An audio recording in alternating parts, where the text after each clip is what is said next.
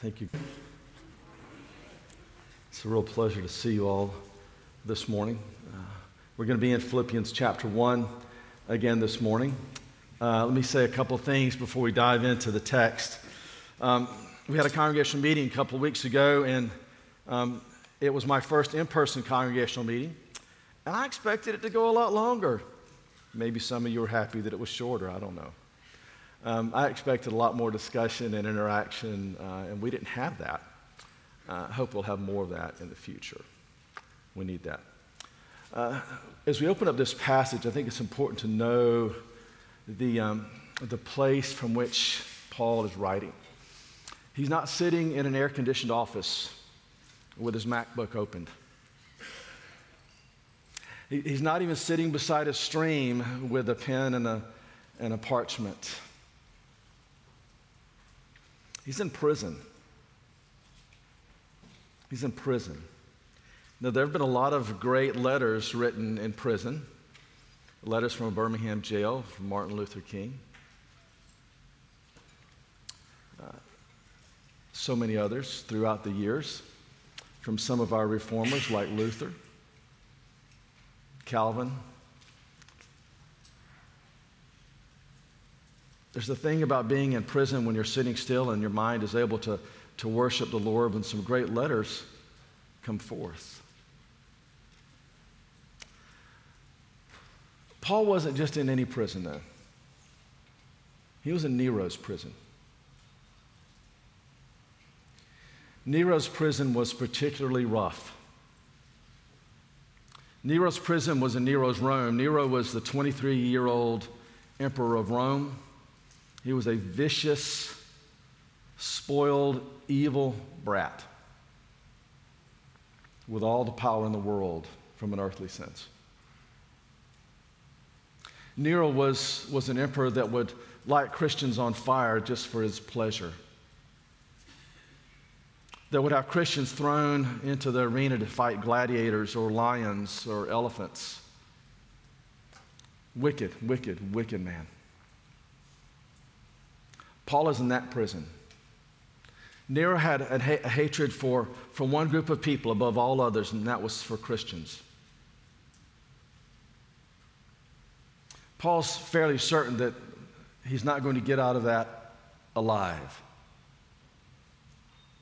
And yet still somehow his love for God, his love for people, his joy in Jesus Christ is what stands out far above any fear that he might harbor in his heart. It's against that backdrop that he writes the letter to the church at Philippi. We'll start reading in verse 12. I want you to know, brothers, that what has happened to me has really served to advance the gospel, so that it has become known throughout the whole imperial guard and to all the rest that my imprisonment is for Christ. And most of the brothers, having become confident in the Lord by my imprisonment, are much more bold to speak the word without fear. Some indeed preach Christ from envy and rivalry, but others from goodwill. The latter do it out of love, knowing that I am put here for the defense of the gospel. The former proclaim Christ out of rivalry, not sincerely, but thinking to afflict me in my imprisonment. What then? Only that in every way, whether in pretense or in truth, Christ is proclaimed, and in that I rejoice. Yes, and I will rejoice, for I know that through your prayers and the help of the Spirit of Jesus Christ, this will turn out for my deliverance, as it is my eager expectation and hope that I will not be at all ashamed, but that with full courage now, as always, Christ will be honored in my body, whether by life or by death. For to me to live is Christ, and to die is gain. If I am to live in the flesh, that means fruitful labor for me. Yet which shall I choose? I cannot tell. I am hard pressed between the two. My desire is to depart and be with Christ, for that is far better. But to remain in the flesh is more necessary on your account. Convinced of this, I know that I will remain and continue with you all for your progress and joy in the faith, so that in me you may have ample cause to glory in Christ Jesus because of my coming to you again. Let us pray. Father, thank you for your word. Thank you for the word that has come to us through the pen of your apostle Paul. Lord, we are in great need of such a letter today. Lord, life is hard, and in some ways it's getting harder for the Christian. But you are still who you are. You are the same yesterday, today, and forever. Father, I pray that you would help us even today to keep our eyes fixed on you, that you would transform our hearts. Lord, I pray that I would decrease and you would increase. Lord, that you would be honored and glorified, whether by life or by death. In Jesus, amen. Amen. What is it about God that would cause someone to rejoice in the middle of fear, in the middle of change? What is it? I mean, think about it. Fear is a powerful, powerful, powerful force. And it's not always a bad force. I mean, fear can be a bad force, but it can be a good force. For example, fear might keep you off the top of a hill during a lightning storm holding up a golf club, right? That's a good kind of fear. It's a good kind of fear. But if your child is on top of that hill holding up a golf club and there's a lightning storm coming, what will you obey? The force of fear or the force of love? Well, let's face it. You're going to dart out into the storm no matter how bad it is. Fear be gone because of your love for your child. Love is greater than fear. As powerful as fear is, love is greater. It is a more powerful force. As we said last week, love is the most powerful force in the universe because as we read in 1 John 4, God is love. And the two greatest commandments that he gave us were to love the Lord God with all your heart, soul, mind, and strength, and to love your neighbor as yourself. The Great Commission itself comes out of those two great commandments. Because of our love for God and our love for people, we have a desire to go into all the world, making disciples of all nations, teaching them to obey everything that God has commanded us, baptizing them in the name of the Father, the Son, and the Holy Spirit. It's because of our love for God and our love for people that we move out and obey the Great Commission. Love is greater than our fear. So there's a healthy kind of fear, yes, but there's an unhealthy kind of fear. The kind of fear that causes us to shrink back. It's this kind of fear that Paul has in mind in Romans chapter 8, verse 15, when he says, "For you did not receive the spirit of slavery to fall back into fear, but you have received the spirit of adoption as sons, by whom we cry, Abba, Father." You did not receive the spirit of slavery to fall back into fear. Elsewhere, he speaks of that slavery as being a slavery to sin, a slavery to the opinions of other people. So if we're given over to the opinions of others, then we are not followers of Christ, Paul says in another place. Our fear of man is sometimes greater than our love for God, but God would have it different. Paul's fear for his own life is certainly taking second place to his love for God in this place. What's there to be afraid of in this passage? I mean, the imprisonment's the obvious thing, right? But he's writing this letter to the church at Philippi where they are not in prison. I mean, there's some that might be, but they're not in prison. But there are still some very real chains that they face. Some great fears that are theirs because Philippi is still a Roman colony. So they're still under the oversight of Nero. And the church at Philippi will face great persecution in the years to come. Paul knows this, so he's speaking to them to be of courage, to let their love for God and their love for each other be greater than their fear of imprisonment, greater than their fear for a loss of income. For if you're a Roman citizen and you accept Christ, then you're saying in effect, Christ is king, which means Nero, you aren't.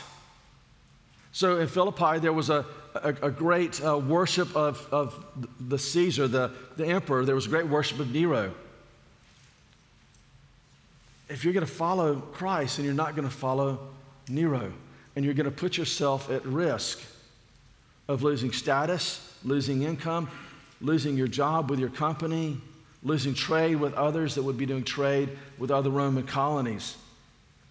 So there were very real things to fear. Fear of losing friendships, fear of losing family. If you became a believer in Christ and you were the woman, or you were the children,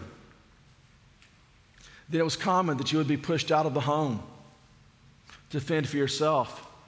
So some of the widows that we see in the New Testament, for example, in Acts chapter 2, are not widows because their husband has died. Some of those are widows because they have been kicked out of their home simply because they became believers in Christ. So there are things to fear. There are consequences of following Christ for these. And Paul is saying to them, let your love be greater than your fear. Paul is encouraging not only them, but you and I as well to love Jesus enough to risk imprisonment if that's what it took. Now, we don't face that here. We might one day, but we don't face that here today. Other countries, that's not the case. But what are your fears? What are the things that might cause you to shrink back from following Christ? Well, let's address a few of them. Some of them could be loss of status, loss of relationship, loss of being in the in crowd. If you confess Christ publicly, then some of those people that you follow, that you want to be a part of, some of your friends in that in crowd in school, middle school, high school, college, in business, in your family, you're shunned. And they will turn their back on you. And some of you have faced that very thing. No matter what school you're in, whether it's a Christian school or public school or, I've seen it happen in homeschool things. Whether it's in college, in business, it happens. I've faced it myself. You stand up for Christ, and there's a shunning that happens. And you find yourself more lonely, don't you? So there's a fear. If you don't want to be lonely, there's a temptation to compromise. And Paul is coming to these folks with chains around his feet or his wrist, and he's telling them it's okay. It's not easy, but it's okay. In fact, it's good. Let your love be greater than your fear. He teaches us also to let our love be greater than our freedom. Paul's not eager for these chains to disappear. These are literal chains for him. Others would have brought him food and drink, but for all other practical purposes, he's in prison. Jesus had promised Paul and you and I that if we follow him, we're going to suffer. It's going to happen. You go over to Philippians chapter 3. Paul says that I may know him, the power of his resurrection, and may share his sufferings, becoming like him in his death, that by any means possible I may attain the resurrection from the dead. We'll unpack that more thoroughly when we get to Philippians 3. But it's important for us to recognize that if we're going to follow Christ, we're going to walk with Christ, there will be suffering. There's nowhere here in this book that Jesus said, hey, you come with me and it's going to be easy. In fact, he says just the opposite. There's going to be suffering. Who signs up for a life like that? Well, Christ calls us to. There are real chains involved here. Maybe not physical chains, but there's real chains that could tie you to certain relationships, certain parts of your life simply because you're a believer in Christ. What are they? What about marriage? If you're going to walk with Christ and you're in a marriage that you just really don't like, what keeps you there? Well, it's a love for Christ and a love for people. You say, well, I don't like that woman. Well, that woman doesn't like me. Well, maybe you're not likable. Or she says, hey, I don't like him, and maybe he's not likable. So, or maybe you say, I don't like being a mom. I don't like being a dad. I'm done. I don't like being tied down. I don't like responsibilities. I told Sandy about an hour ago, when I grow up, I want to be a cowboy. There was a context for that. We'll go there another time. Sometimes we just don't want to grow up and take responsibility, and so we want to run from responsibilities. We want to run from marriage, maybe. I don't get that. Don't misunderstand that. But I've had more than one person sit in my office and say, I don't like this. This is not what I signed up for. What keeps you there? What keeps you there is love for God and love for people. What keeps you in a business relationship that you might not like? I'm not talking about financial ends, but you just don't like that individual. You don't want to be around that person. You don't want to sit in the same office space and them in the next cubicle. What keeps you there? Why do you keep going back again and again and again? Well, love for God, love for people. Those are chains, those are constraints, right? Well, Paul said it is Christ's love that constrains me. In other translations, it's Christ's love that compels me. If we're going to follow Christ, then we will sometimes have to choose between freedom, that is getting away from following Christ, or staying with the chains, staying with the relationships or the chains, the structures. Paul's in chains, and he's not backing away from them. Income is another example. I worked for 2 companies my last decade in business. One of them, they were in the same industry. One of them was run by an elder at my home church, which was Briarwood, and one of them was run by a family that weren't believers. And so I worked for the first one for a while, for several years, and the other one, who was an elder in my church, kept bugging me, Harrison, come to work for me, come to work for a Christian company. And so finally I gave in, and I went to work for this guy, and it was hard. The work wasn't hard, the work was easy, but it was hard to be there because my friend and my brother and my elder gave in. He gave in to the call for money, and compromised on integrity. In effect, he put Christ on the shelf. He put his walk with Christ on the shelf, and he grabbed a hold of the golden calf. That was hard. I lasted about a year there, and I was very frank with him. I said, I'm gonna go do something different because you're not living as God has called you to live. He's given you this golden opportunity to follow him that is a golden opportunity, the gold of blood, the blood of Christ, and instead you're grabbing hold of the gold of earth. Well, he repented later. Our relationship was healed. But in the meantime, I went back to the first company. I told my former boss, I said, look, I want to see you more successful than ever. I want to see us reach this point in our sales, and I want to see Christ glorified in this company. Well, he wasn't a believer. And he looked at me and he said, okay, I'm going to give you a company car and a raise, and when can you start? And we saw all those things happen. By the time I left, he was hiring believers on purpose. Sometimes, folks, even in the church, and it stands out most clearly in the church, we've put aside the character of Christ to reach for success. Success defined from an earthly standpoint, whether it's income, whether it's fame, whether it's power. We put aside the character of Christ. That character of Christ we see as chains. We see that lack of income, maybe that poverty, relatively speaking, and we want to avoid that. We see it as a chain to be cast off, and we chase after the world instead. And Paul says the chains aren't that bad. The chains aren't easy, but they're not that bad. There's a fight that's taking place there. Bono and U2 said love has to fight for its existence. There's a battle that goes on in our soul between love and fear and love and freedom. Will love win out? For Paul, love won out. Will it win out in our lives?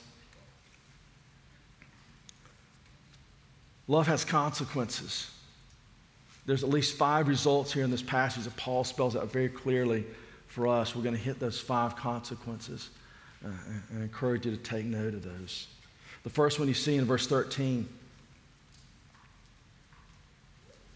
So that it has become known throughout the whole imperial guard and to all the rest that my imprisonment is for Christ. God's being glorified in the midst of that. It's become clear throughout the whole imperial guard. So he's in prison. There's a palace there. There's the imperial guard, though, would have been those that were they were higher ranking. They weren't regular prison guards. They were higher ranking guys that were guarding Paul and other notable prisoners like Paul. These were under the allegiance of Nero. Nero was their king. But Paul is daily declaring the gospel of Jesus Christ to them, even as he is in chains, and he's watching them come to know Christ. It's become clear throughout the whole imperial guard. There's something about staying in our chains that somebody looks at you and says, why are you staying in your chains? Why have you compromised here? Why are you staying in this marriage that you really don't like? Why are you doing this? Why are you following this Jesus that you cannot even see? It gives you a phenomenal opportunity to declare the gospel of Jesus Christ and to suffer well for Christ. We don't like suffering, do we? Of course not. We certainly don't like suffering well. Paul says, I am not ashamed of the gospel of Jesus Christ because it is the power of God for the salvation of everyone who believes, for the Jew first and also for the Gentile. It's clear to the whole palace guard there, the imperial guard, that Paul is in chains for Christ and that Christ is worthy of being followed. We have this thing today of a public-private dichotomy, right?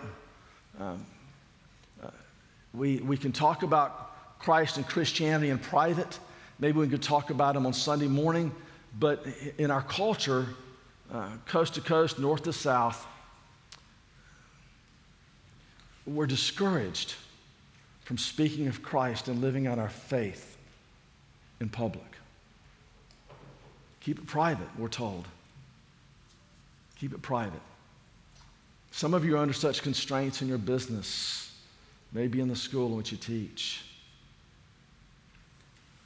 Keep it quiet, keep it private. That wasn't the case in Rome. Religion was discussed openly. In the temple square, there were great debates as you could talk about this, but what you couldn't do was then turn around and follow this Christ to the point where Nero was the one that was put aside. For that, you could be killed. That's what Paul is facing. He's saying, I'm not ashamed. I will follow Christ even if it means my death.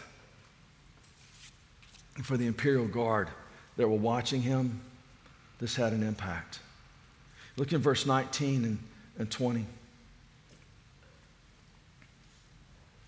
Paul says, for I know that through your prayers and the help of the Spirit of Jesus Christ, this will turn out for my deliverance. That is, as it is my eager expectation and hope that I will not be at all ashamed, but that with full courage now as always, Christ will be honored in my body, whether by life or by death. So God's being glorified as imperial guards are coming to Christ. God's being glorified just through his imprisonment.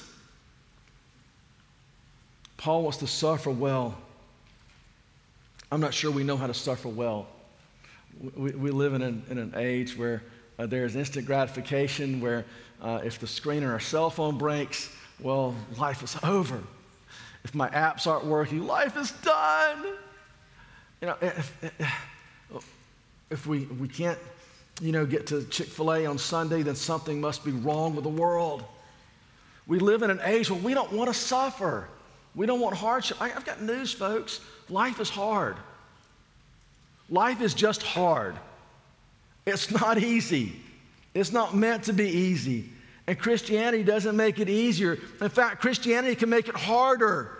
Choose who you will follow. Paul is going to remain in this prison if it means that Christ will be glorified in his body. He wants to suffer well, and he wants you and I to suffer well. There's encouragement for other Christians here as well. Look in verse 14. And most of the brothers, having become confident in the Lord by my imprisonment, are much more bold to speak the word without fear. So what brothers is he speaking of? Is he speaking of just the new brothers in the palace or in the prison? The new imperial guard? Well, maybe. Maybe there's some of those, but I think it's broader than that. Because again, Paul has people that are coming in, friends, that are bringing food, clothing, those kind of things. And so he's got contact with the outside world. So others in Rome are hearing of his imprisonment. The church in Philippi is hearing of his imprisonment. And they know that there's something going on here that's really powerful, and they're encouraged to take part in it. So they're encouraged to speak the word of Christ more boldly, knowing that could mean their death. It could mean their imprisonment. Paul's being treated quite nice, relatively speaking, because he's a Roman citizen. Those that were not Roman citizens would be treated much worse. And they too are saying, I will speak the words of Christ. I'm encouraged to do that because of Paul's imprisonment. My friends, we fold so easily here in America when it comes to speaking the gospel of Jesus Christ. We just give it up. We give up to special interest groups. We give up to this person that might complain, that person that might complain. We just give it up. We make decisions based on the population rather than on Jesus Christ. The brothers in Rome or the brothers in Philippi, the Christian brothers, wherever they happen to be, even the new palace guards that are new believers are encouraged to speak the gospel more boldly. And it is the gospel of Jesus Christ that is preached. It's the third thing we see here. Look in verse 15. Now some indeed preach Christ from envy and rivalry, but others from goodwill. The latter do it out of love, knowing that I am put here for the defense of the gospel.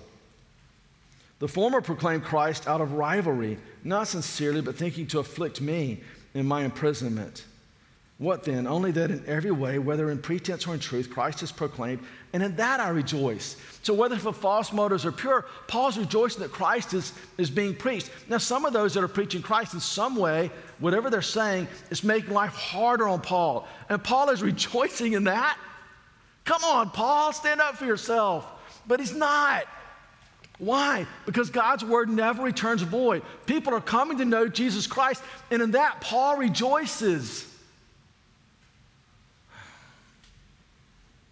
He's suffering well. His joy increases. That's the fourth thing we see. We see it in verse 18. We see it in verse 25 and 26. I will rejoice. I will continue to rejoice. Convinced of this, I know that I'll remain and continue with you all for your progress and your joy in the faith. He has an overflowing joy in the middle of this. Why? How do you have such joy? Well, the fifth thing I think takes us there. There's an eternal perspective that is growing.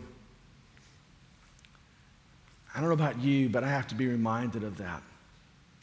This world is not my home, and it is not yours. Our time here is very, very, very short. If you want to look at it as a ball of string, or imagine a ball of string that goes on forever and ever and ever and ever out the door and out of this world and out of our solar system, just out of the galaxies, out of the universe, just goes on and on and on. Your life is but a pinprick on that string, and that's it.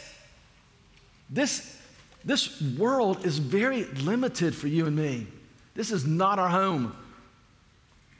Piper says this world is not for comfort. The next one is this world is meant for mission.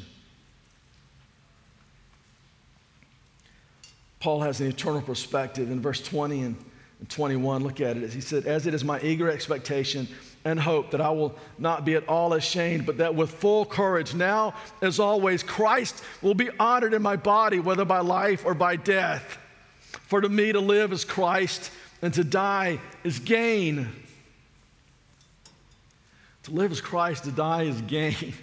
Well, yes, certainly to die is gain, right? Because the moment you breathe your last breath, pain is gone, sorrow is gone, suffering is gone, and you stand in the presence of Jesus Christ, the King of Kings, the one that has taken the scars on your behalf, the only one that loves you completely unconditionally. You stand in his presence forever.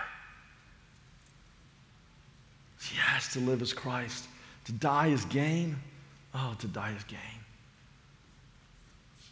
But live for that day, Christian. But he also says to live is Christ. Don't miss that. He goes on, he says, I will remain in this body. Why? Because it's better for you that I do so. In other words, he has a love for God and a love for those people that causes him to choose life here on earth. Now, we don't know what was going on at that time. Maybe Paul was really close to death. Maybe there was a threat in his life. We don't know. Maybe he really thought that death was coming the next day or the day after the day after. But he was choosing to say, I prefer. He wasn't choosing suicide. That's not what he's saying. He wasn't choosing life here over suicide so that he could see Christ.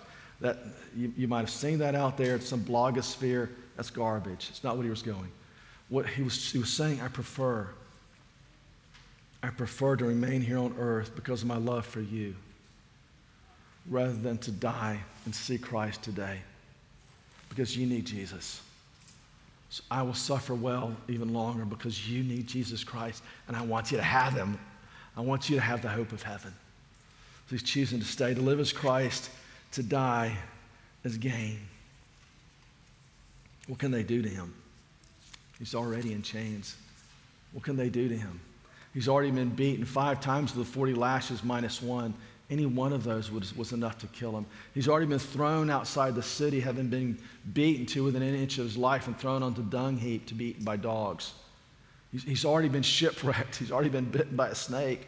I mean, the guy's been through it. He's already in chains. What can they do to him? He says to live as Christ. My friends, where are you? To live as what? How would you feel in that blank? To live as what?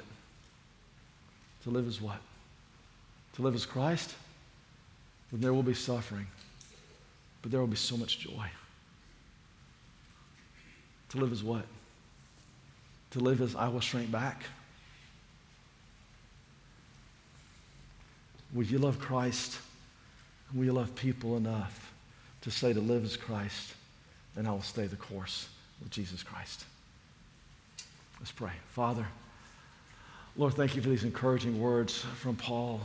Lord, thank you that he doesn't candy coat it, but tells us very clearly that life is hard and that there's suffering. Father, I pray that you'll help us as individuals, as families, as a church, to bring you honor and glory, even when things are hard and as things get harder in our culture. Lord, I pray that we will speak the gospel of the grace of Jesus Christ clearly and boldly. Father, I pray that you would use us as individuals and as families and as a church to see that Imperial Guards come to know Jesus Christ, to see that communities and cities are transformed by the gospel of Christ. For that is better by far.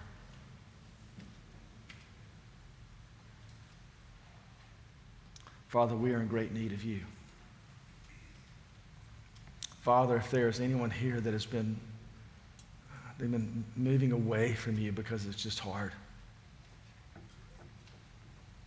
Father, I pray that even now they would move back towards you.